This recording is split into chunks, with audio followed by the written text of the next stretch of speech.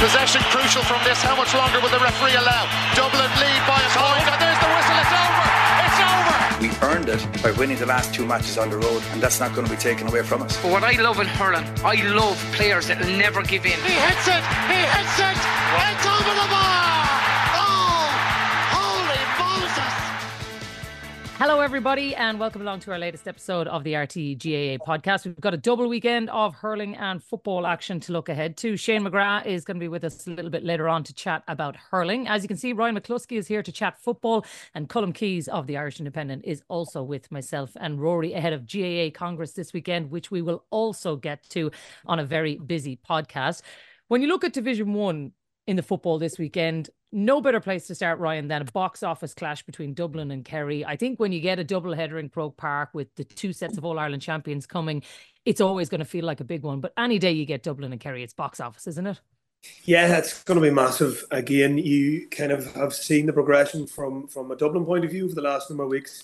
You can see they're steadily building. You can see some of the players are getting back into the form that we're so used to seeing over the last number of years. And then I suppose, yeah, we're looking at Kerry and we're looking at the Clifford show again, and it happened again at the weekend. It was madness from Mayo, allowing him to be one-on-one inside. And listen, there are very little words we can now use to describe, how good he actually is. But it's always box office when it's Dublin Kerry, and yeah, it just wets the lips. We can't wait. Yeah. Do you know what? I saw Lee Keegan making the pointer in the week column that if it wasn't for David Clifford, Paddy Clifford would be being described as one of the greatest footballers Kerry ever saw. And to be fair, it was exactly that way last weekend because he's been absolutely magnificent too. Yeah, Jacqui, and he's been brilliant for the last 3 seasons, and that's probably reflected in justified all-star selections each year. If you remember, he was slow to be brought on. He hadn't played minor or under 21 for Kerry. And there seemed to be a reluctance on Peter Keane's behalf too to really push him until that last year. But he's really grown under the wing of David, his younger brother as it is. And I thought his performance against Mayo, the angles from which he kicked those scores from, he scored 4 points, really accurate, which he probably isn't more noted for. But he's a very accurate player, and he just seems to be able to measure the points to get it over the bar. It's a really economic kicking style he has. And, you would see him more as a playmaker, but 3 points in the second half of the All-Ireland final when Kerry really needed leadership last year. And again, the other night, he really has driven. And he seems, on that evidence, he's really taken to captaincy too. So it's a very good pointer for Kerry so early in the season that Paddy Clifford has bounced out of, 3 very good seasons for Kerry now. And already he's shaping like a fourth. So yes, he would be one of the great Kerry players, considered if he wasn't the older brother of who may turn out to be the greatest.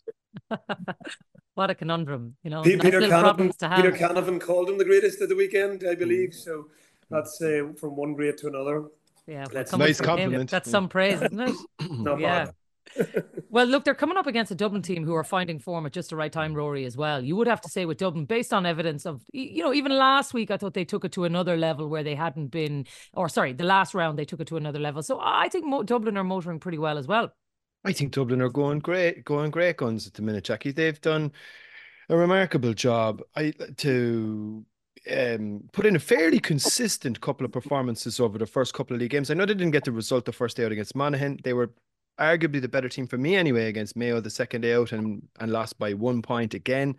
Thought they won comfortably enough the last day. If they win on Saturday night, they could be looking at other ambitions over the course of the league. But I think the big thing from a Dublin perspective, I think he started to blend in a lot of new players. It's going to be a really interesting one on Saturday night, for instance. Theo Clancy, I think, has been a good find for them. He's been well earmarked for a long time back from a Dublin perspective that he would eventually make that step up.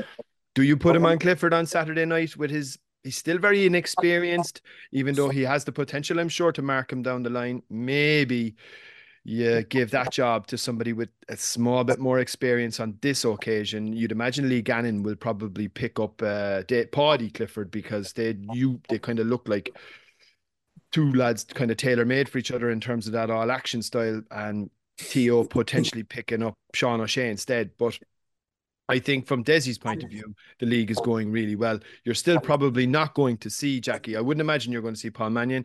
Maybe not Jack McCaffrey. I doubt Cluxton is going to surface, although who knows, right? Who knows, right? You just don't know. Mick Fitzsimons won't be back. James McCarthy will probably, if he plays, it'll be bit part. So I think, look, from Dublin's perspective, if they were to go in there now on Saturday night and get any kind of a result plus a performance, be massive positive against a team that should be coming up with plenty of motivation. Yeah, and I do wonder for the motivation for both teams, Ryan, who would it mean more to get a victory out of this one, or do either of them actually care about the result? I love when people talk about the league and say, do teams really care, about the league? And I had a discussion over the last number of days with a couple of people, that would have their finger on the pulse in terms of county management as well, inter-county setups, and they all say the same. Listen, you can't just switch it on from league now to championship. So the league is massive, and any real, you could say, I suppose, you want to try and win as many games as you can in that kind of league format, in the current league format, just leading into your championship. You want form and you want to be playing against the top teams. You want to be winning every game. There's no loyalty when it comes to these games as well. So, at the weekend, Dublin will go after this game, Kerry will go after this game. They might shake hands beforehand, but, it'll be left at that. And to be honest, you're looking at the turnaround of players, and Rory mentioned about the turnaround of players. For me, a lot of it kind of comes back to the keeping kind of issue at the minute as well. We know what Cluxton gives them. For me, O'Hanlon at the moment, he's just obviously finding his feet. They have to put him into games like this as well to blood him. But there is a large part of Dublin's play that has kind of came over the last number of years through that kind of kick out. And they do get a lot of scores from the kick outs as well. So I think he is an important part to play. And listen, will both want to win at the weekend. There's no doubt about it. They'll go after each other. And it'll be an exciting encounter. Yeah, looking forward to it. Let's move on to a couple of the other games then, Colm. You look at Roscommon, Monaghan, and here's two teams who not only want to win, but they both kind of have to win. And I think just given the pressure that maybe Roscommon in particular have been under in the last couple of weeks, we saw it spill out with Davy Burke at the weekend. This is a real 4-pointer already at this stage of the season, isn't it? It really is, and you would suggest that perhaps the loser here, Jacqui, is going to be relegated. I think Monaghan, after a very good start, Monaghan have a great track record in Croke Park for delivering big performances, but away from that, they just haven't been as strong, and they will identify this for sure as 2 points that they must target. They must get these 2 points to win. I think Roscommon, who are obviously have a draw with Galway in credit. But I think they too will feel there's an absolute necessity about this game. Roscommon have a very decent, potentially very decent forward line if you include Enda Smith as one of their forwards, Ben O'Carroll, Colleen in the back. And you look at Dara Craig's performance both for his college, for UCD in the Sigerson final, and then he went out and played reasonably well against Dublin at times, obviously in more difficult conditions, a 3-day turnaround for him. And they also have Diarmuid Murtagh. It's just a pity for them that Kieran Murtagh is not with them this year. But they have a potentially really strong forward line with maybe 2 or 3 to come in. And I think that will always give them an edge. I think that, if they benchmark that performance against Galway to get a draw there, obviously first day out against Tyrone, they were missing some of the St. Bridget's players as well. But I think they might just have more in attack at home to see this through, and that will leave Monaghan in more peril. I wouldn't like to go saying Monaghan will get relegated. We've all been burnt enough times on that front. I probably have said that for the last 9 years, every year. So I'm certainly not going to say that. I have a suspicion Mayo will be going to Clonus on the last day of the league with their status already assured. Yeah. And that's a potential ambush to keep Monaghan those 2 points that they already have against Dublin. And they have actually survived that way before in 2019. That's the way they beat Dublin early in the season. And that really set them apart. That really fortified them for the rest of a campaign that was very fractured for them. So they have lots of experience going down this road. And that's potentially where they will get out. But for now, I just think Roscommon at home with their forwards might just have too much here. And look, the key people they're getting back, Rory, like even Ben O'Carroll in particular, if they can get back him on the pitch, that's huge. Davy Burke seemed to suggest that he's getting close to getting back. He seemed to think that he is going to be playing this weekend. Tiger Rourke is back. Ultan Harney, I think, is back in the mix as well. It's probably the right time for him to start getting some bodies back on the pitch because they're definitely needed. Oh yeah, and they absolutely need these 2 points on Sunday. I think rather than reiterating exactly what Colm said, I think he articulated the case perfectly there. They have more strings to their bow in attack. They're at home. They need the 2 points. We obviously saw a bit of a call to arms last weekend in his post-match interview with TG Cahir. So I'd expect a massive response from Roscommon this weekend. And I think, yeah, I'd agree with Colm. I think they'll get the 2 points done. Ryan, what do you reckon? I was just looking at the run-ins, and I actually probably would. And again, been down in Monaghan at the minute, so I know they're looking forward to this encounter currently at the moment as well. So I think Monaghan have Galway, Tyrone, and possibly Mayo, as Colin mentioned, as their last 3 games. So for me, they have a slightly easier run-in, whereas Roscommon have a couple of the big hitters in Division 1 as well to play. So yeah, it is. We talk about 4-pointers. It's going to be massive. I'm going to have to say Monaghan because I'll probably be shot down there if not, So I'm going to go out and put it out there just in case. So yeah, I'll have to go Monaghan. Save your popularity there. That is more important, trust me. The other 2 big ones in Division 1, Tyrone Mayo and Galway Derry. If you look at Tyrone against Mayo, Colm, look at what they still have to come. When Ryan talks about the run-in, they still have Kerry and Dublin to come. Both of them away as well. So for Tyrone, the run here that they have in particular, it's just this block of games is for a team that has already been struggling. This is going to be an extremely difficult patch for them to try to navigate to get any points out of these games. Each of them looks as just a significant challenge as the next.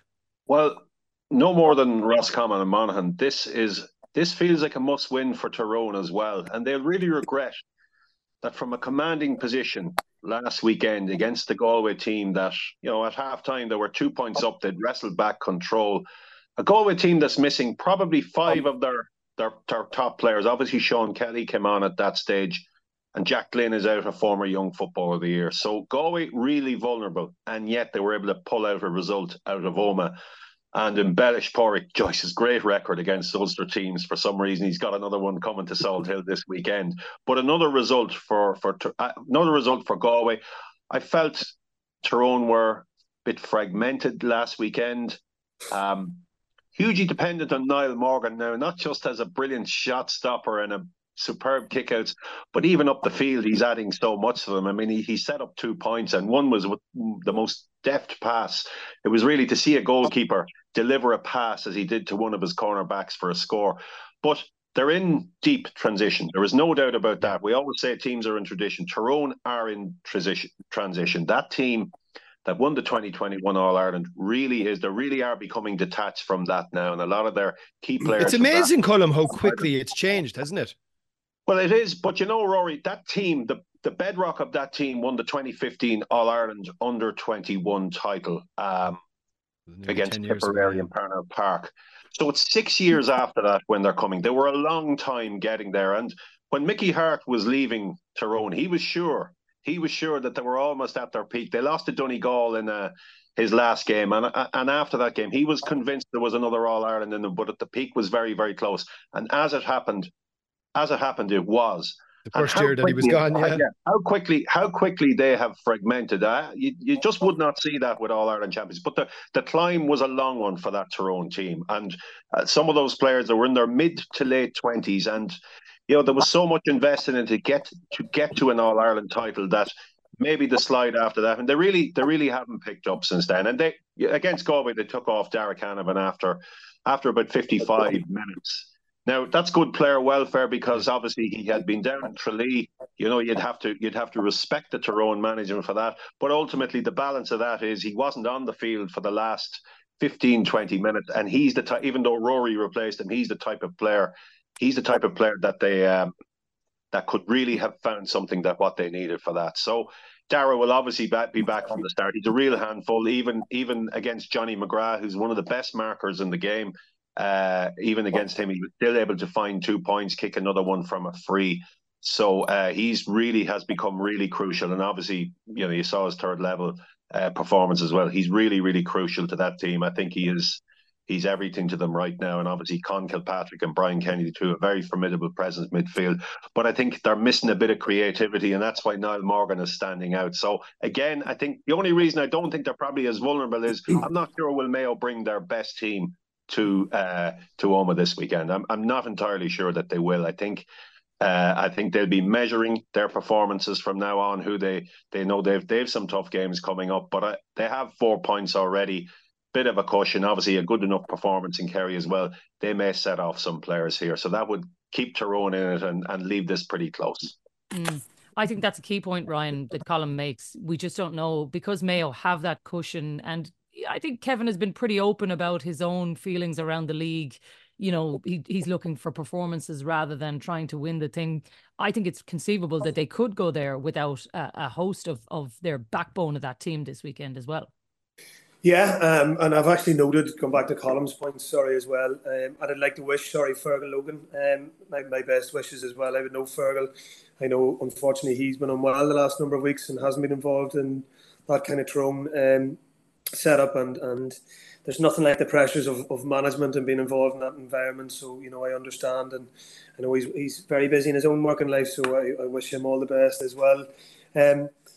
For me, going back to Colin's point in Tyrone, they frustrate me so much because I have again been lucky to have worked in the county, and we are a neighbouring county here in Fermanagh, and the depth of talent in Tyrone, you know, for years it's a case of, oh, they're coming again, but, you know, come back to 21 and we look at that side, and for me now they should be knocking, you know, at the top table. They should be thereabouts every year for me. Niall Morgan doesn't do enough for me, would you believe? He plays outfield for his club, he's full forward, he's an exceptional player outfield. For me, I don't think he just really creates enough. He goes forward, but at times he can do a lot more, especially look at some of the best modern keepers now who do attack as well. He should be creating more one-on-ones. He should be taking players on. He does this for his club. He should be backed kind of more to do it for the county as well. And then going, yes, I suppose, on to Mayo at the weekend. It is another 4-pointer. We don't know what Mayo side is going to come down at the weekend. I've been happy when I've watched Mayo at times, and I've been really, really sad because I look at them and I say, right, there's so much good in terms of some of the newer players coming into the squad as well over the last kind of number of seasons. But then I'm looking, unfortunately, at the likes of maybe the O'Shea, big man O'Shea up front, and O'Connor's as well. And I'm just sitting going, you know, have they still got that desire and hunger to be at the top level as well? And, you know, they've been knocking on the door for so many years in terms of big battles in Croke Park, All-Ireland finals, All-Ireland semi-finals. And it's hard, you know, to continue to keep that going. And for me, I'm just not sure at times if they're just at that level. And for me, I think maybe at times Mayo are carrying them and maybe just playing them because of their kind of senior presence within the team as well. I would like Mayo to travel with a full squad this weekend. I would like them to put as much heat on Tyrone as they can. I think Tyrone will ultimately beat them this weekend, and that will set them up for a difficult ending to the league, but one again that they'll relish as well, leading into the last number of games. So again, it'll be interesting. Yeah, an interesting point, Ryan. Sorry. Up. An interesting point Ryan raised about Aidan O'Shea and Cillian O'Connor. So far this year, they haven't been on the pitch at the same time. Either Aidan has been replaced by Cillian, or Cillian has come on later. And I think that's probably something that we will see from now on. It's either one or the other in there for the last 15, 20 minutes, whoever it will be. Maybe it'll be Cillian's turn to start this weekend with Aidan coming in. But it looks like they're not playing them at the moment anyway. Maybe that's a policy. Maybe that's just by accident that's happened. But it's an interesting one, but they have changed their team over the years considerably. They have, and they've retained that athletic ability that they have to build from the back with some of those players. David McBride is very, very similar style to the Mayo teams that carried them through the last decade. Yeah. Absolutely. Transition all over the place there, lads, and both of those teams. Let's finish off on Division 1 then with Galway Derry. And you chatted about Galway in that game against Tyrone last week. Definitely signs of improvement. I think, Rory, we all kind of agreed from what we saw, but different test this week against what everybody, you know, on this podcast and plenty other places has been describing as the best team of the year so far. This is a completely different test for Galway this weekend against Derry. Yeah, this fascinating game. Like, it's one that I'm really looking forward to. The only thing, it's in Salt Hill, and the forecast, believe it or not, is for wind. Now, can you imagine what it's going to be? There's a shock. Wind in Salt Hill. It's probably one of the worst places playing Sorry Wags as well I've ever been. So it's yeah. Like Ryan. It's officially the windiest venue in the country. There isn't any. Wexford Park doesn't even come close to that. It's Salt Hill every day. Does it become a game of two halves effectively there always, Ryan? Would that be fair? Like, it's what you do with it and what you do against it. I think they're trying to create maybe that Patriots kind of style of things, just leave the stadium open and just hope that it absolutely just hammers. We played down a number of times in the National League. I think I ripped my groin actually that in one of the games, and I'm going to blame the pitch, but it definitely wasn't the pitch at that stage. But it is a tough venue. It's proper old school. You go into the change rooms. The change rooms are. Yeah, probably could do with regeneration. Let's just say as well, and it's just it's madness when you look at all the other county grounds. But listen, if it works, why would you change it? And exactly, their homes, so they're going to benefit. And look, I think it's good. It's a fantastic fixture. Pádraig Joyce obviously was up watching Derry last weekend because they were up in Tyrone, and he had a good look at them. I think from his point of view, he'll get a really good sense of where his team are at.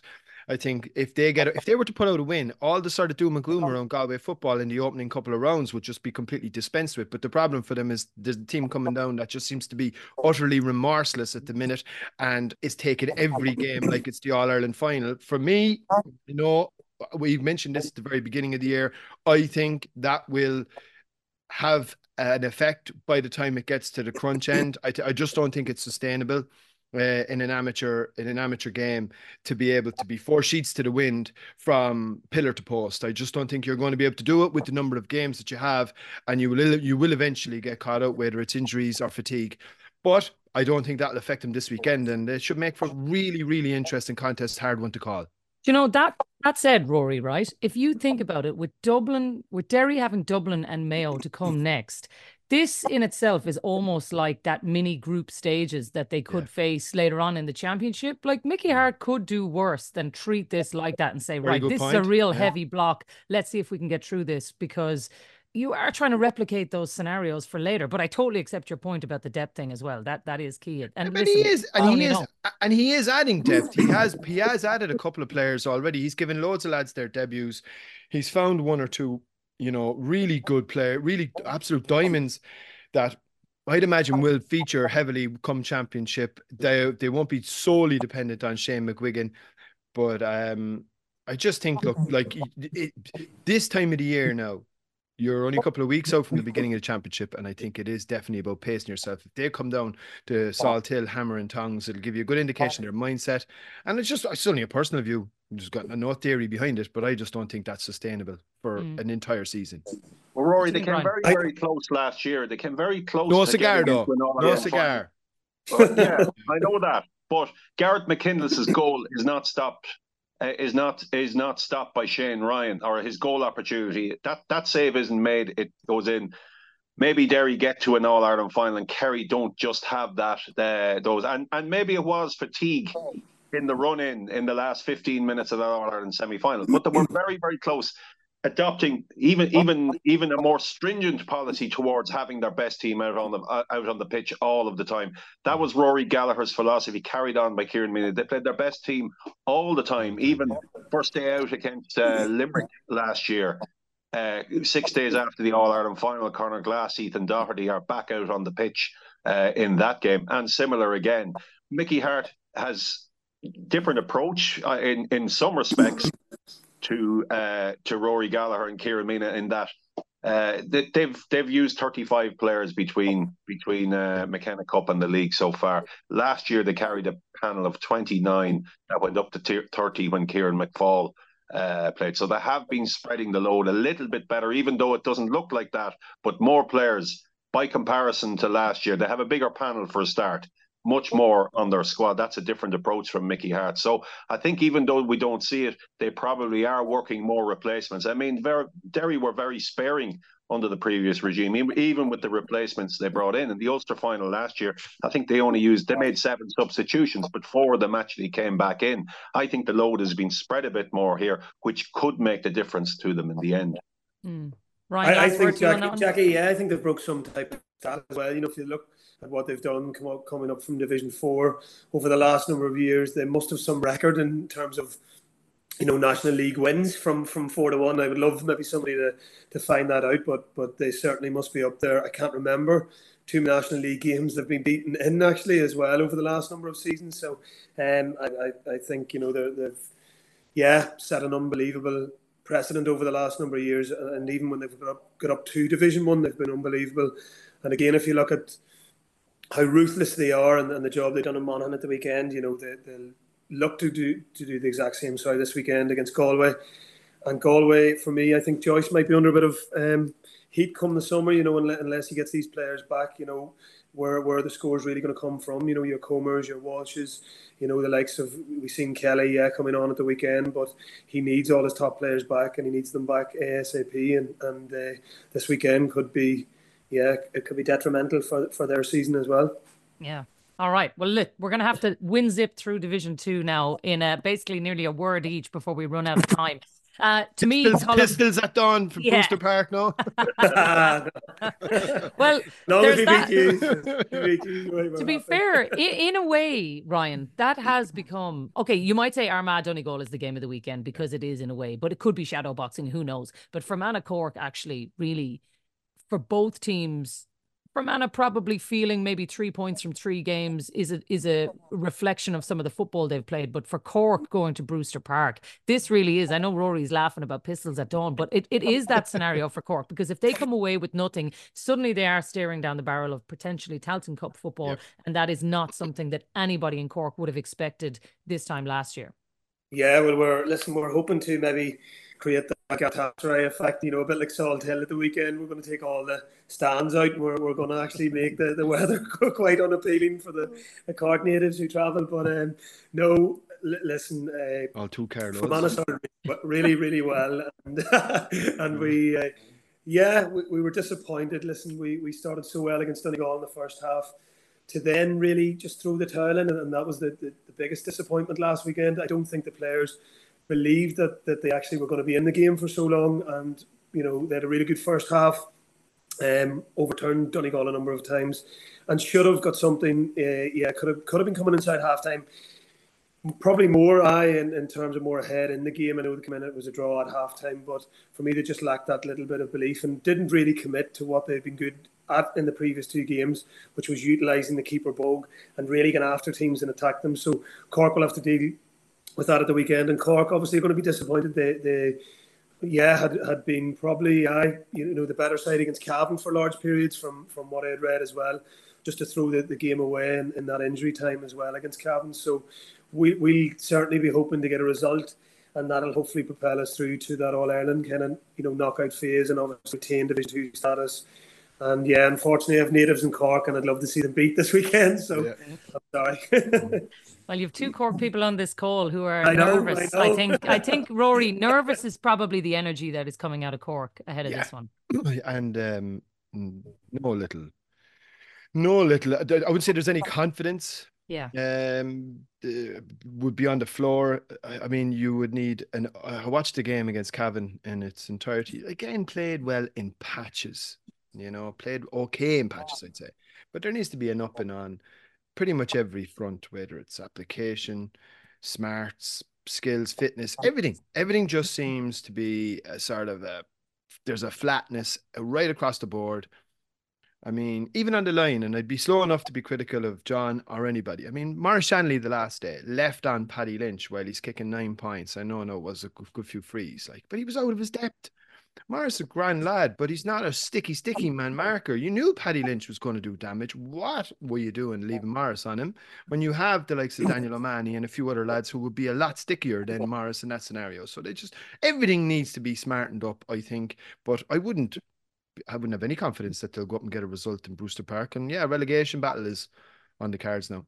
Yeah, well, look, they've got Kildare Meath and then finishing up against Armagh in that last game. They'll be hoping that Armagh are already into a league final, which maybe could be set up this weekend, Colin, when you look at it, because I think Cavan have actually been probably the closest to them from what we've seen so far, but these two teams have been out and out, the front runners in this. And I think everybody expects that this is potentially going to be a dress rehearsal for a league final in a couple of weeks. I'd have no doubt that this is the league final. They are a step ahead of everybody else. And, there's a recurring theme about the teams that come down from Division 1, inevitably at least one. And there are often years when the same two teams will go straight back up, but at least one always goes back up. And Donegal and Armagh especially, they are Division 1 teams. There's no doubt about that. I think Jim McGuinness, obviously, the impact we expected he would have in terms of organisation, motivation, everything like that, that's already happened. I have to say, I know, Meath lost by 12 points to Armagh, and everybody says, "Oh, how bad are Meath?" And Kildare lost to Armagh, and everybody will say, "How bad are Kildare?" The fact is, Armagh, they're a really athletic, well-organised team. They've introduced lots of pace into their team, counter-attack. Everything that was the perception around them last year, that they were pedestrian and that they were conservative and everything else like that, I certainly haven't seen it in those two games. Obviously, they're operating at a level below, and they still have Rian O'Neill to come back in, their main kicker, shall we say. But they're a really experienced team now over the last few years that have come down the tracks. And you're looking at players like Rory Grugan and Stephen Campbell. Players like that have really, really brought it around. There's great decision makers in those two players especially, and they've Oisin Connaughty integrated in the inside line. He's a player that's brought great pace to them. And on the other side, Donegal obviously have so many of their players back. Ryan McHugh's had a really, really good start to the league, particularly against Cork the first day. And obviously, Dara O'Boyle comes from half back and scores 2-3. But we're seeing a completely different approach to what the perception about Donegal would have been. And the two of them are out on their own in terms of scores. Armagh have scored similar against Meath and Kildare. They've scored 216 each day. Okay, a little bit off that on the opening day, but they're both teams are among the top 5 teams, I think, in all 4 divisions for scoring. So every perception we have about both of them is the exact opposite at the moment. And I do think, I've no doubt they're a step ahead of every other team. And in fact, there's quite a gap. Possibly Cavan are bridging that, and they showed that against Donegal, but the gap to everybody else is quite significant here. Yeah, looks at from this outset. Lads, we're going to have to leave it there. So on our last 2 games, I'm going to ask you just in a word, give me Meath, Kildare, Louth or Cavan. So Louth, Cavan, Colm, you mentioned them there. Cavan going well. Do you expect them to win that game against Louth? I do, yeah. I think a bit of a setback, Jacqui, for Louth not to convert their superiority in the first half against Meath. I think that's a setback to Louth, and Cavan are going well. Huge win for them in Cork, and they'll follow up on that. Ryan? Yeah, I can't disagree with that. I think Louth will be disappointed after that defeat to Meath, albeit Costello's goal. I think I've watched it about 10 times at this stage. It was unbelievable. And anyone who hasn't seen it, please watch it. So for me, I think this weekend Louth need a massive performance, and hopefully that'll reignite their Division 2 campaign. All right, and then one word answers: Meath or Kildare, Rory? Well, I mean, look, given what's going on in Kildare, you could only see Meath winning. They're at home. I think they played really well the last day, scored possibly goal of the season through Matthew Costello. What an unbelievable goal that was. And Meath. Meath. Colm? I think this is a draw between 2 nervous teams, Jacqui, something around that. This is an opportunity for Kildare to get back. They know they beat Meath in a similar game last year down in Newbridge. They beat them 3 years ago, I think it was. They probably know they have better players, and I think they will see this as an opportunity to turn the corner, at least to stop turning the other way, and they will see this as an opportunity. All right, Ryan, last word to you on that one: Meath or Kildare? I have Glenn Ryan's resurrection game written down, so I'll go for that. All right. I'll go for that. All right. Well, lots of fun to get through this weekend. Ryan, thanks a million for being with us. Colm's going to stay with us as we turn our attention to hurling. But Ryan, chat to you soon. Thank you. He hits it! It's over the bar! Oh, holy Moses!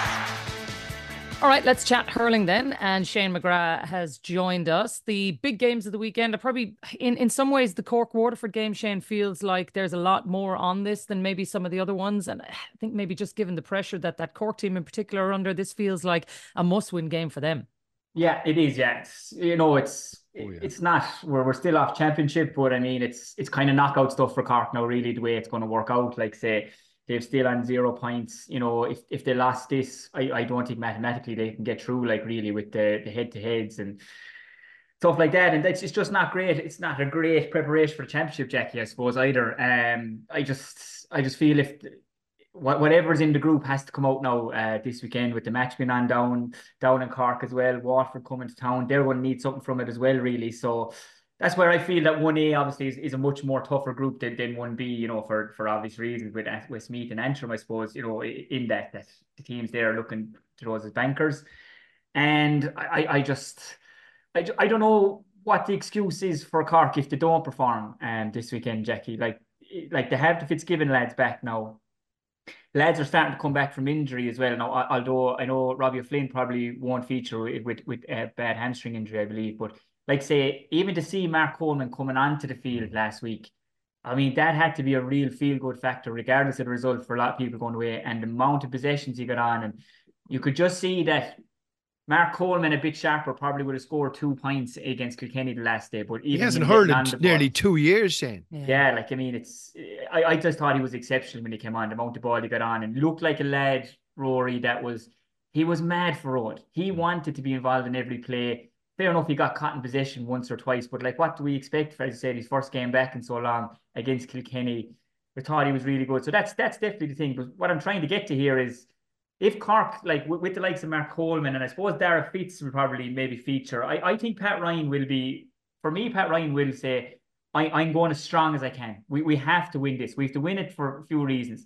Reason one, I suppose, is if we don't win it, we have no hope of being really in the top table in the league next year. Secondly, even the morale around the camp, like, for the next few weeks, you know, we were 8 weeks out from championship, I think, is it? Yep. Like, things like that, I mean, like, there has to be, this has to be it for Cork. Like, whatever's in the group, it has to come out against Waterford. And like, I was down at the Waterford Clare match, and you know, they put in a good performance. I thought Clare were the better team overall, and rightly so, got the victory. And they'll be wanting to come with a point to prove as well, trying to get lads back from injury and stuff like that. So I think that this is a no-brainer, that this is going to be the tie of the weekend. So I just feel that that Cork have to perform. They really, really do. Like, do you know, the other big thing for me, Rory, is if you look at the way the Cork run-in is, they've got Offaly and Wexford away to finish. No disrespect to either of those teams, but Cork have had some of their bigger games to start with, and on the run towards the championship, it feels like the high heat of Munster Championship is a long way away from them. Over the next couple of weeks, they're not going to hit the heights of that. And if Shane is right, you know, if they don't get this train moving quickly, 8 weeks is a very short time period to whip this thing around, and to be ready for a Munster Championship that we've seen in the last few years has been absolutely ferocious.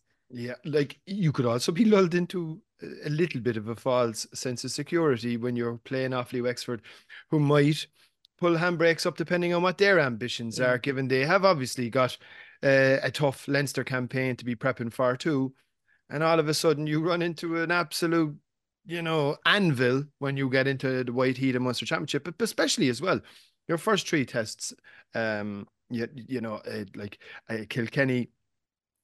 Clare, and Clare first day out in Ennis, Kilkenny and Waterford. And if you were to lose all 3 of them, I think it would be, you know, like, that's a litmus test really for where you stand at a springtime. Now, look, ultimately, and Cusack mentioned this the night of the live show below in Páirc Uí Chaoimh, that ultimately Pat Ryan will be judged on championship.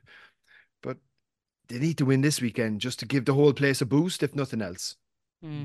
Yeah. I mean, look, I think, Colm, you might say for Waterford, they're in a similar position in that they'll also want to feel like they're trying to cement their place for league season for next year as well. They've got Wexford and Kilkenny to come, and you might argue that they'll want the points just as much as Cork will, and I'm sure that's what Davy Fitz is saying. But it does feel to me, from the outside looking in, that there is definitely more pressure on Cork in this one than there is for Waterford, coming down to Cork, who are still trying to get bodies back themselves.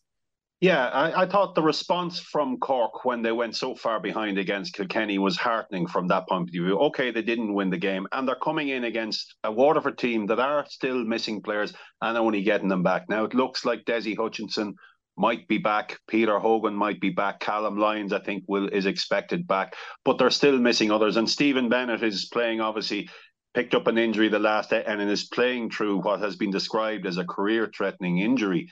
So Waterford have a lot of issues. I always suspect and I think sometimes when you have so much underage success as Cork have had with their under-20 success over the last number of years, it is very, very hard to find what is your best team. And I still think they're rummaging around for that. They have a lot of choices there coming through over the last number of years.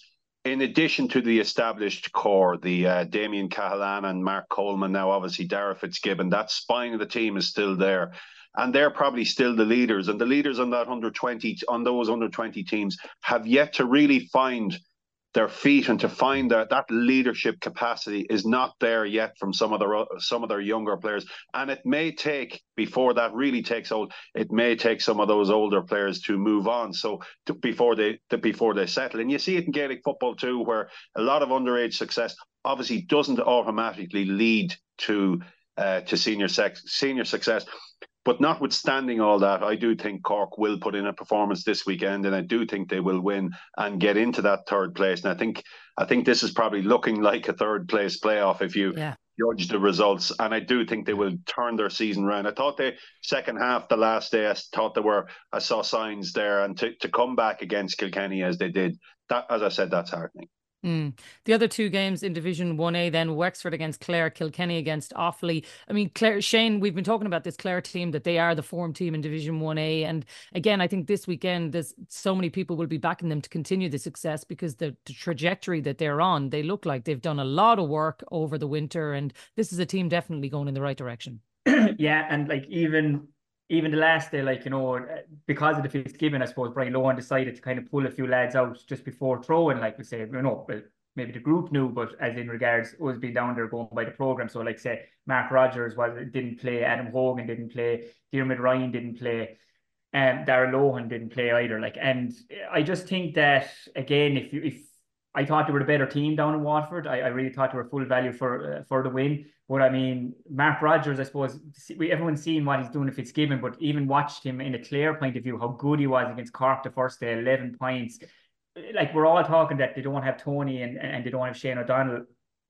But this, I think this guy now is, you know, he's well known now, like he's Young Hurler of the Year and everything. Like, but I mean, the weight of expectation sits well with him, I think, you know, and I you know, if like Brian Lohan could go down to Wexford. I was there last year, Jacqui, and they gave Wexford an unmerciful beating, albeit that, you know, Wexford were decimated by injury and Clare went strong. Like, are they going to, like, Brian Lohan, I think, will look at, say, right, let's maybe try and get this semi-final thing, try and get it wrapped up now this weekend, like, you know, and that way he could, you know, he could maybe look at a couple of guys positional wise, or maybe try out a couple of guys in the last couple of rounds. Like, so I do still think Clare are probably the strongest, the nearest to Limerick, physically, hurling wise, you know, the depth of their panel as well. I don't know where Wexford are at, Jacqui. You see, this is it for me. Like, say, I do understand it, and I was there that day that they drew with Kilkenny, right? Now Kilkenny were without 9 of the starting team from the All-Ireland final against Limerick. They didn't even feature. I think they actually trained elsewhere that day. Even the last day against Cork, Rory, like I say, Kilkenny brought back 5-6 of those guys, and they all featured against Cork. So they were much stronger against Cork than what they were against Wexford. And against Offaly as well. You know, Offaly are they're still trying to find their feet at this level, Jacqui. Like, so, albeit Wexford without 13 men, they drew with Offaly. Like, the rest of the teams will be looking at Offaly as a banker. Like, and I'd say Wexford were looking at Offaly as a banker, 2 points as well, down in Wexford Park and everything. Conditions aside, Offaly came up and gave a great performance and got their draw. So what I'm trying to get to here is, I still don't really know where Wexford are at. Like, I know they're missing players and they've lads to come back, the likes of D. O'Keefe, Matthew Hanlon, these kind of guys, top players. But I really do think that this weekend, down in Wexford against Clare, I think this is their first real test for them. Because Kilkenny were missing so many. because, it was awfully the last day. I think this is their first big test, and I think we will really know where they're at. And I'd love to see the team that Brian Lohan's going to name. He's just going to say, right, let's go for this and let's get the thing done and dusted. Because I think, Jacqui, if Brian Lohan goes strong and names this, I think you could be looking 8, 9, 10 points of a victory for Clare, in my opinion. Yeah, that's if he does. Because to be fair, Shane makes a good point there, Colm. If Brian Lohan can secure a semi-final spot, it will give him the leeway to find what maybe he thinks he's been missing over the last year or so. Because Shane's right, they have been so close to beating Limerick. So what's it going to take for him to, I suppose, get it done and find whatever it is that he feels that they've been missing? There's probably players coming off the bench to make a difference. And, Mark Rogers has obviously stepped up. Shane Meehan is another player who, over the last number of years, he looks a really, really tidy inside forward that maybe we haven't seen enough of either. But I don't think they are missing much. Obviously not without Tony Kelly and Shane O'Donnell. If it suited Shane O'Donnell not to play in the league over the last 2 seasons, that's been his pathway, and he's had no trouble. He's had his best 2 seasons, perhaps notwithstanding his All-Ireland final performance in 2013. But he's had his best 2 seasons over the last 2 years by not playing in the league. So that's a pathway for him to follow every time. So it's about developing Robin Mounsey, players like that, Shane Meehan, and giving Mark Rogers even more responsibility in the absence of Tony Kelly. And so far, that's happened right on cue for them. And I agree with Shane. I think they'll win well in Wexford. They have an edge over Wexford, certainly in Championship. They seem to just have the measure of them every time. Even though when they weren't going well 2 years ago, they were able to come and win late. And sometimes a team has that mental edge over them. And I think they have that over Wexford. If Wexford could go out and play Kilkenny every day, it'd be great for them. I mean, their record against Kilkenny, even in World Cup, if you go back, I think it's only two games that they haven't won against them since. There's been obviously the draw, but there's been very, very few games since about 2017 that where Wexford have not been competitive. But against other teams, they've obviously drawn and lost to Westmeath, and they can be so vulnerable at times. And without Rory O'Connor, Conor McDonald, players like that, they need everybody all the time. And yes, they are finding players. I've been impressed with Seamus Casey that day against Kilkenny, and again he got the leveler. He got the leveler last time out against Offaly too, when they had dropped back. And look, Lee Chin will always provide that leadership. And they've brought in Conor Foley, who really impressed me against Kilkenny, that full back. But you just wonder, without their best team all the time, can they really compete at that level? And I'm not so sure they can. I think Clare will have a big edge here. Yeah, well, look, they already have 2 points on the board, and their final 2 games are against Waterford and Cork. It's going to be some scrap between the 3 of those teams in terms of at the other end. But if Clare are the front runners, then Rory, are Kilkenny in this Group 1A? Are they the closest to them that you've seen so far this year? I think so. I mean, the O'Loughlin Gales guys were kind of drip-fed back. I think Hugh Lawler certainly. And did Paddy Deegan play the last day against Cork? He did, didn't he, Shane? Paddy did play the last day. Yeah, Hugh Lawler came back. Hugh Lawler and back. Mikey Butler was back. Mikey Butler was back. Paddy Deegan maybe not. But John Donnelly was even, he came on and scored a point. Wally Walsh came on and featured. They were much stronger. So he's got, just obviously trying to build a panel. They're still Kilkenny or Kilkenny. They're not going to change a huge amount about what they do. I think there's a couple of big additions. Obviously having Mikey Carey back, I thought he was excellent against Cork the last day out in midfield. He tired towards the end. He's been out of the intercounty game for, what was it? Did he take last year off, Shane? Wasn't it? Mikey Carey went travelling, didn't he? Yeah. So he'd probably need a little bit of match sharpness and a bit of match fitness. I'm sure that'll come, and you'll still have your old reliables. TJ will be back in the mix.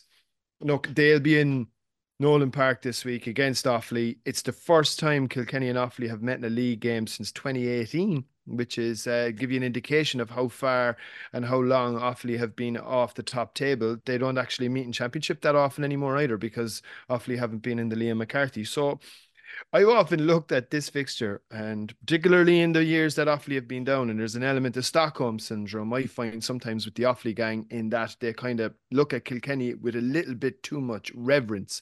What I'd love to see from Offaly this weekend is just to go out and flake all around them and just get absolutely stuck into them, because that's there's one sure way if you're going to try and play hurling this weekend. And in fairness, they are in very good physical shape. They have looked to close that gap. That was one thing that was extremely noticeable the last day below in Wexford Park. discipline is good. They've got plenty of spread of scores in the attack. I'd imagine still a little bit early for Adam Screeney to be throwing him in, but he probably will start him. Who knows? I mean, he's just such an incredible talent. Yeah, so like I think it'll probably be 2 points for Kilkenny. At the same time, I'd be very interested to see what kind of performance Offaly can bring to the table.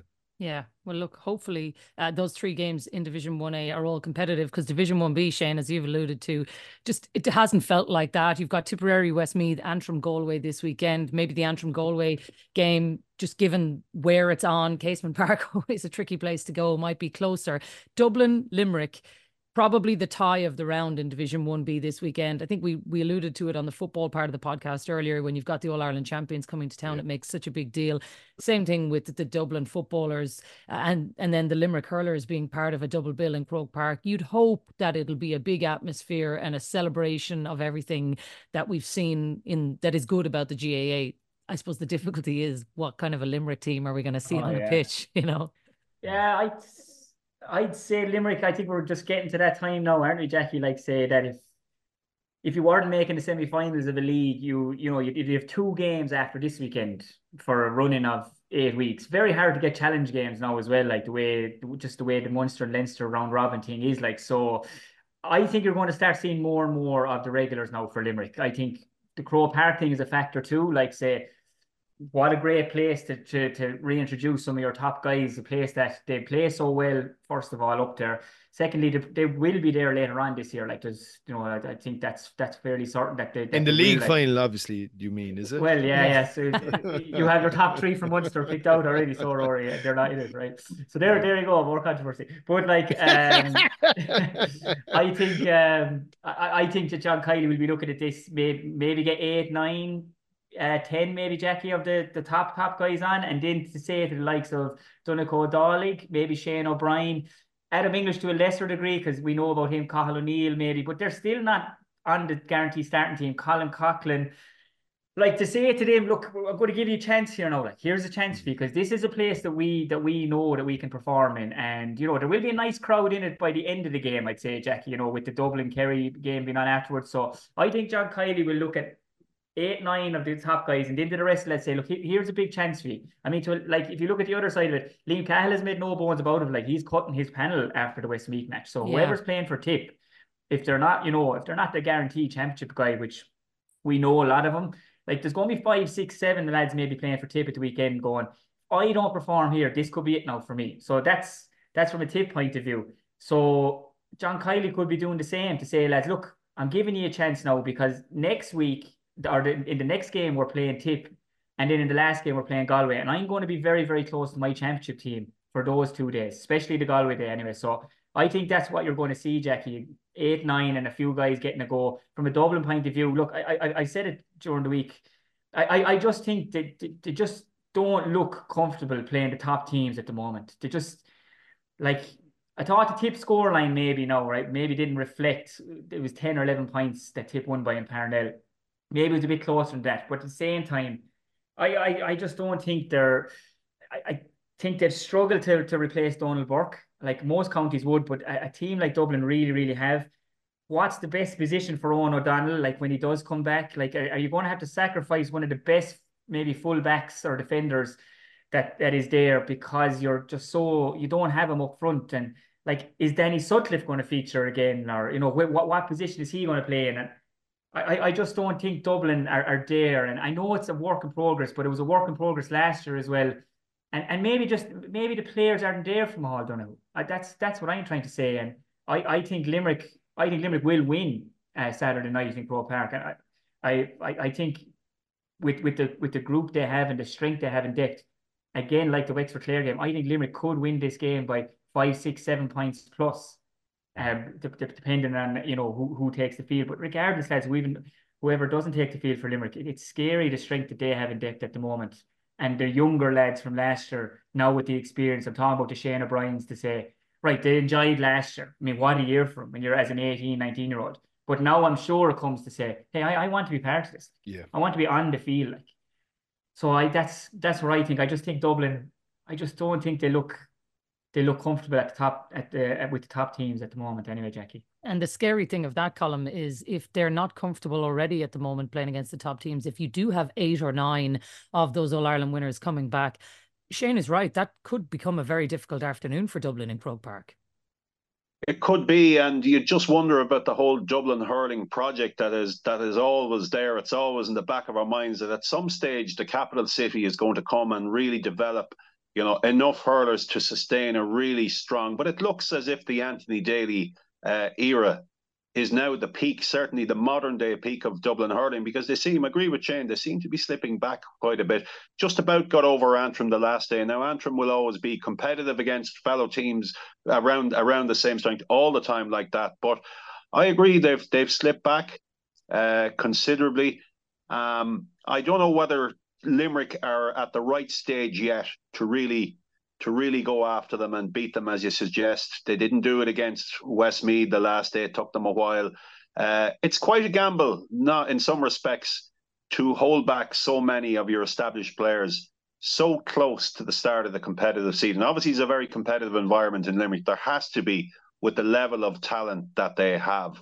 There's no doubt about that. But to leave off so many frontline players, and let's face it, when they line up against Clare in the opening round of the championship, we know what their team will be. Probably down to 14 players, and if they're all fit and well, you know what the 15 is going to be. They're really only battling for high teen jerseys in Limerick at the moment. As long as everything is to form and they're going to play everybody that we expect them to play. So they have a competitive environment down in Limerick, but it's still to me a gamble that they so many of their frontline players are slow to come back, and I think that probably gives Dublin a chance here. Not to win, obviously, but to compete. Yeah, well, that's interesting because the one thing is, Rory, John Kiley has, this isn't his first rodeo. He's done this. This is a well-worn path. He knows what it looks like. They've still been coming to the end of the league, finding themselves in league finals, winning league finals. If he is resting players, it's because he has this thing down. Yeah, well, they won everything last year, and I felt at times in the league. Now, the league was maybe a more 7-up light in terms of competitive integrity. Maybe last year there's possibly a little bit more integrity in the competition this year, and there certainly will be next year onwards. But I suppose, from his point of view, what will he want? I think he'll know pretty much 11, 12, maybe even 13 of his starting 15. He might even know his entire starting 15. I don't know. I'd ask the lads, when Limerick tog out in that very first championship match on whatever day it is, the 19th of April, will the team that takes the field be any different to the one that played in last year's All-Ireland hurling final? It will, because Sean Finn is back training. Well, Sean Finn and Declan Hannon. You know what I heard? What I heard the other day? Okay, idea shot down. Yeah. This is what I heard the other day, though. Look, I cannot, I was just going, Jesus Christ, that's how good they are. I heard the other day, what's going to happen? Sean Finn will be back training. Yeah, Jacqui Hannon. I was talking to good hurling person now. And I said, who will lose out? Asher, realistically, sure, Mike Casey will probably lose out. And I was going, Jesus Christ. I said, that's how good they are at the moment. But Mike Casey's going to lose out. Himself and Hugh Lawler are going toe to toe for full back positions for All Stars the last few years. And I'm going, what do you do, sure? Sean Finn is one of the greatest cornerbacks ever to play the game. Jacqui Hannon is just so good and calm on the ball and so good at that 6th position. So Mike Casey might lose out, or maybe, What a lovely conundrum for him to be. Well, it isn't going to be Barry Nash, and it is. No, but sure, is it Dan Marcy? No, maybe, David Burns, Kyle Hayes. I don't know. Yeah. I can't see any change. I can't see any change. I don't look. Sean Finn has 8 weeks. He has to get some competitive games into him. By when they play Clare, it'll be nearly a year since he did his cruciate. So he needs to find some game time in a competitive environment to really see, how far down the line he is to make that challenge. But I think by the 2nd or 3rd game in Munster, we'll definitely see the team we expect, barring injuries. And Peter Casey in the corner ahead. He's now well ahead of everybody else. Graham McCahey, everybody like that. So it's hard to see a change. It really is. If they're all fitting well, that's it. And nobody else, none of the protagonists have that comfort that they know what their best team is already. And in the case of Tipperary and Galway, and obviously I mentioned Cork earlier in the year, maybe Kilkenny are a bit closer to it, but everybody else, there's still that unknown about what their best team is. And I think more so in Cork than anywhere else. All right, well, we'll leave the action on the field for there. Last thing to finish off in our last couple of minutes on the podcast is obviously GAA Congress this weekend, and the big slate of news is obviously Jarlath Burns taking over. His presidency is set to begin this weekend. Key challenges and aims have already been identified. I think probably the biggest one, Colm, is integration. When you look at even the report coming out this week, widely accepted and, applauded by GPA and all of the associations as well. 2027 is the year that they have outlined as when this is all going to come together. But no doubt about it, this is the biggest challenge perhaps any GAA president has ever faced. Well, you mentioned the report there, Jacqui. I didn't see any report and I saw no roadmap on Tuesday. All I saw was a date, and it was get this done, and what steps are going to be taken over the next 3 years to intertwine everything. I'm not really sure, except that there was firm commitments there to say, well, we'll get everything done. Now, that's a really onerous task. And I think, yes, Jarlath Burns, but Jarlath is a very strong advocate of this happening for a long, long time. He comes from a club, Silverbridge, where ladies footballers, there is absolute equality there, and he would always say that. He said when he was elected as president last year, he said, I couldn't even imagine how a club could function without the ladies arm. So that's the thinking he's bringing to it. A lot of speculation that Mary McAleese, who's chair of the integration group, could even join management, and that would be how serious integration is going to be taken over the next 3 years. But there's a huge body of work to weave all the rule books for a start, to get all the constitutions of all three bodies. And if you remember, the GAA alone now has 3 separate rules bodies, shall we say. There's a playing rules, there's the rule book, the official guide itself, and now there's codes, there's recommendations and things like that don't need rule change but can be passed by Central Council. So there's so much to weave together there. At club level, it's pretty much well down the road with the one club model. Yep. So that's a template for sure, and clubs will be able to push in and get that done. And if clubs can merge, and as they have been doing, and so effectively, and the outcomes by and large have been very good, it's really that middle tier that, at central level, at top level, of course, it's going to be easy to merge. Not easy. They're going to be able to merge departments because, there's a professional environment there to drive this on. And certainly there are, places, communications, games development, all of those entities will be brought together for sure. But it's county boards where I think there'll be a bit of drag on this. How do you merge county boards? And county board officers will be, maybe kicking their heels. I don't detect that there'll be the same urgency in that middle tier that there will be and has been at club level or at central level. So I feel there might be just a drag that may just take this beyond 2027. I'd like to have seen a toolkit or a roadmap or whatever you want to say released on Tuesday, but I think it was just to focus minds, maybe to say, there's no point in moving around here any longer. Let's just fix this date and work towards it. And I'm sure those plans will emerge over the next 6 months to a year to show that pathway. So, yes, it's a key part of Jarlath Burns' presidency, but there's a lot of key parts to his presidency as well. There are so many other areas. He has really pitched for amateur status. I think the playing rules of football need to be addressed. And, of course, there's a hurling element and infrastructure element as well. So they'd be the key pillars of what I would see, in addition, obviously, to integration. Just on the integration one, before we move away from that, Shane, a friend of mine who works in football, as in soccer in the UK, said, he'd seen the date of 2027 and said to me, God, I work in football, we do it here all the time. How is it taking you so long? 2027? God, that seems ages away. And I was actually saying to him, God, I thought 2027 was ambitious. And I'm not being facetious about that, because to me, all of the problems that Colm has outlined about the rule books, the guidelines, the administration, all of that, you see it in the one club model. Yes, fundamentally, everybody wants this to work, but actually at ground level, trying to get all of these things in place and put all the right people, it is going to take time, and people are going to have to be patient. Come here, Jacqui. This is one of, as I said, reading the paper there, one of the greatest logistical challenges ever faced by the GAA, right? If Jarlath Burns can pull this off in his term as president, I think he should just be promoted to president of the world maybe, and just try and solve everything around the place, because like you're talking about, like, say, right, you've the GAA and you're trying to get the Camogie and the Ladies Football Association. Like at the moment, the Camogie and the Ladies Football Association can't even have matches on at different days, like for the same counties. They still have matches on the same days. You'd hear stories of, someone maybe bringing in a ladies football or a Camogie calendar into the other organisation, into a meeting, and going, look, maybe we could work together, and being told, look, you may tear that up because we're not going to work with them.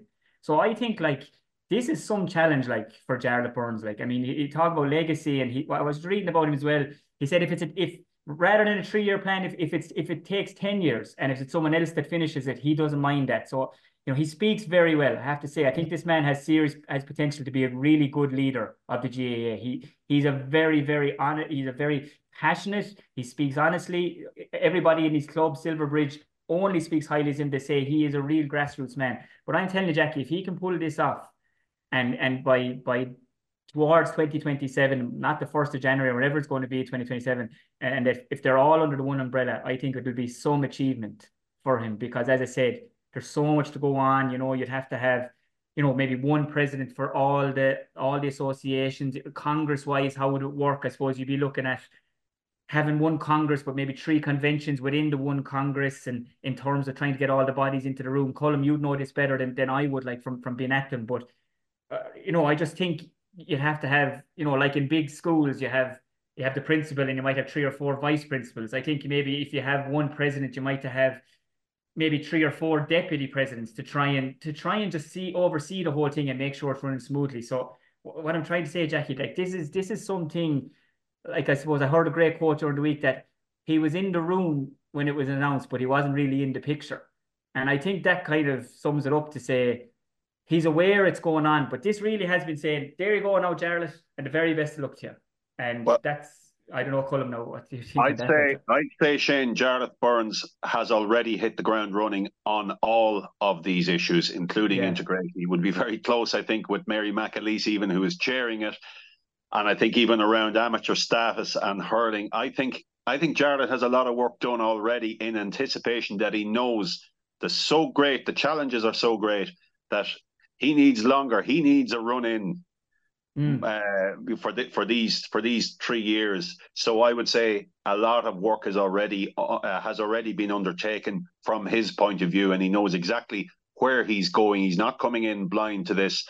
He's got a great appreciation of the GAA from the bottom up, top down, everything like that. He's been in charge of committees, while never a provincial chair or a county chair, which is unique in itself in many respects. Well, obviously Larry McCarthy wasn't either, but he was involved in New York at administrative level.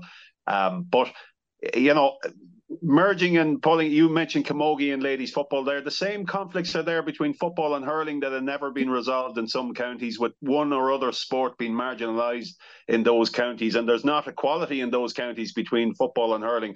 So this is a difficult path to pass, to travel.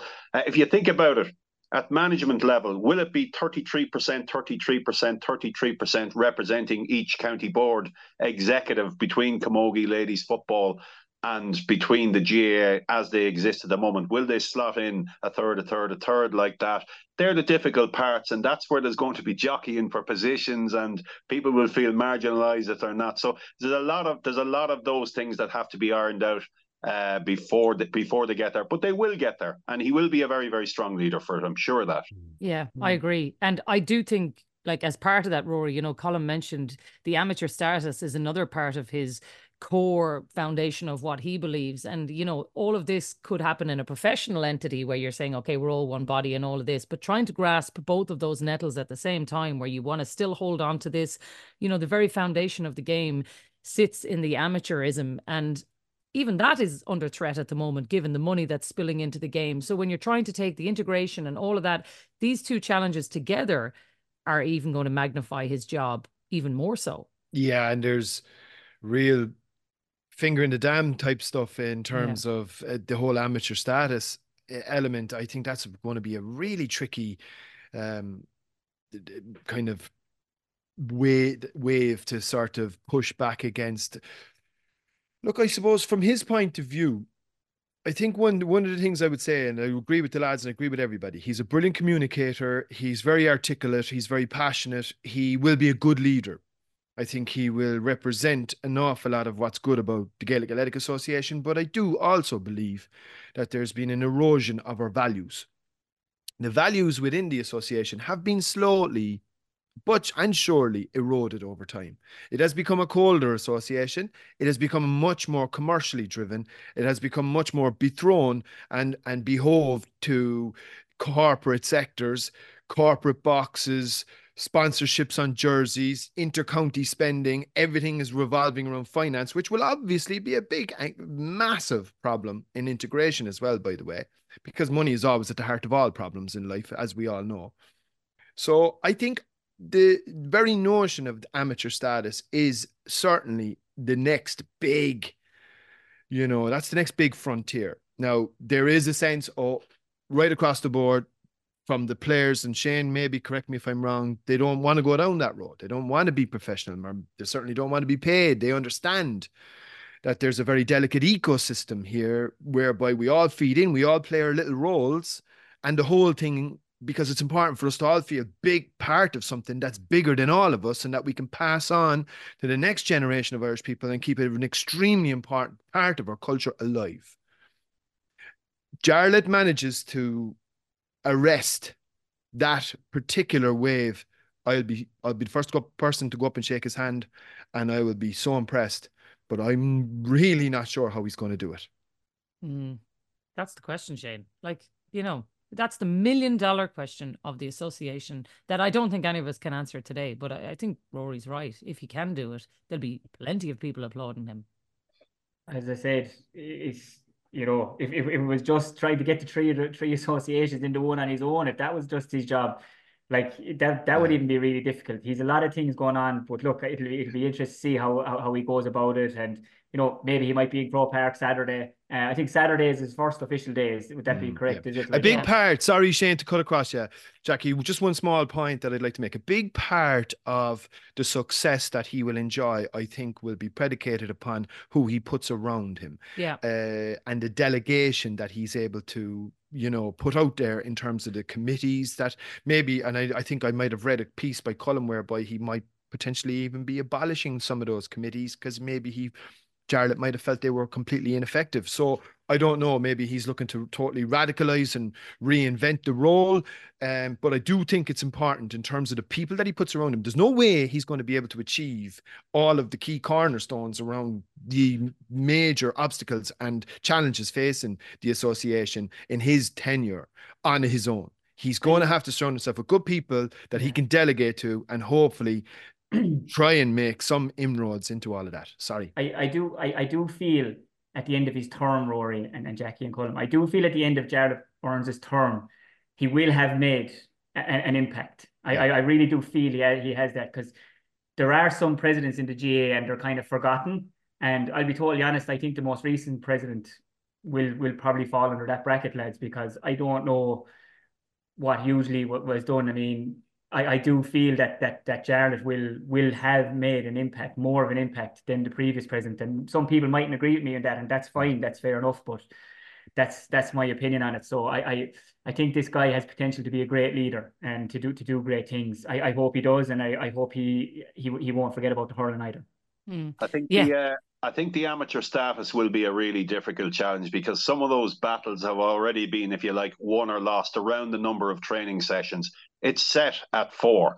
There was disputes over that in 2022, and it was resolved at 4. Numbers on squads, it's up to 36. In the environment of game after game, and they're coming so fast, and injuries that happening, and you don't have players for a game that's a week later or 2 weeks later, you need to carry a big squad. You carry a big squad, they must all get expensed. They must all obviously get training, food after training. They must get the gear that goes with it, all of these things. So it's going to be very, very hard to strip it back. And Tom Ryan said in his annual report to Congress that the inter-county game is professional in everything but name, and that is true. And the scale of the backroom teams is something that Jarlath may go after. But again, the genie, I think, is out of the bottle here. Players are used to that services of the statisticians, putting on a plate every play that they are involved in, right down to sports psychologists, the medical side of it, the masseurs, the physios, the physical therapists, everybody that plays a small role, and players want those marginal gains and those small differences, and to strip any of that back, it's going to be really difficult. And everybody who provides a service expects to be paid for it at this stage. And I really do think in 3 years' time, that's one area where he may be a little bit disappointed by, because it is a very, very hard area to make any game on. Best of luck, Jarlath Burns. It all starts this weekend. You are going to be a busy man. Lads, we're going to have to leave it there. We covered so much there, but thanks a million for your time. Shane McGrath, Colm Keys, thanks a million for being with us. Myself and Rory will be back on Monday to look back on another weekend of fun-filled action. Wherever you're going to watch the matches, enjoy them. Possession crucial from this. How much longer will the referee allow? Dublin lead by a point, and there's the whistle. It's over. It's over. We earned it by winning the last 2 matches on the road, and that's not going to be taken away from us. But what I love in hurling, I love players that never give in. He hits it. It's over the bar.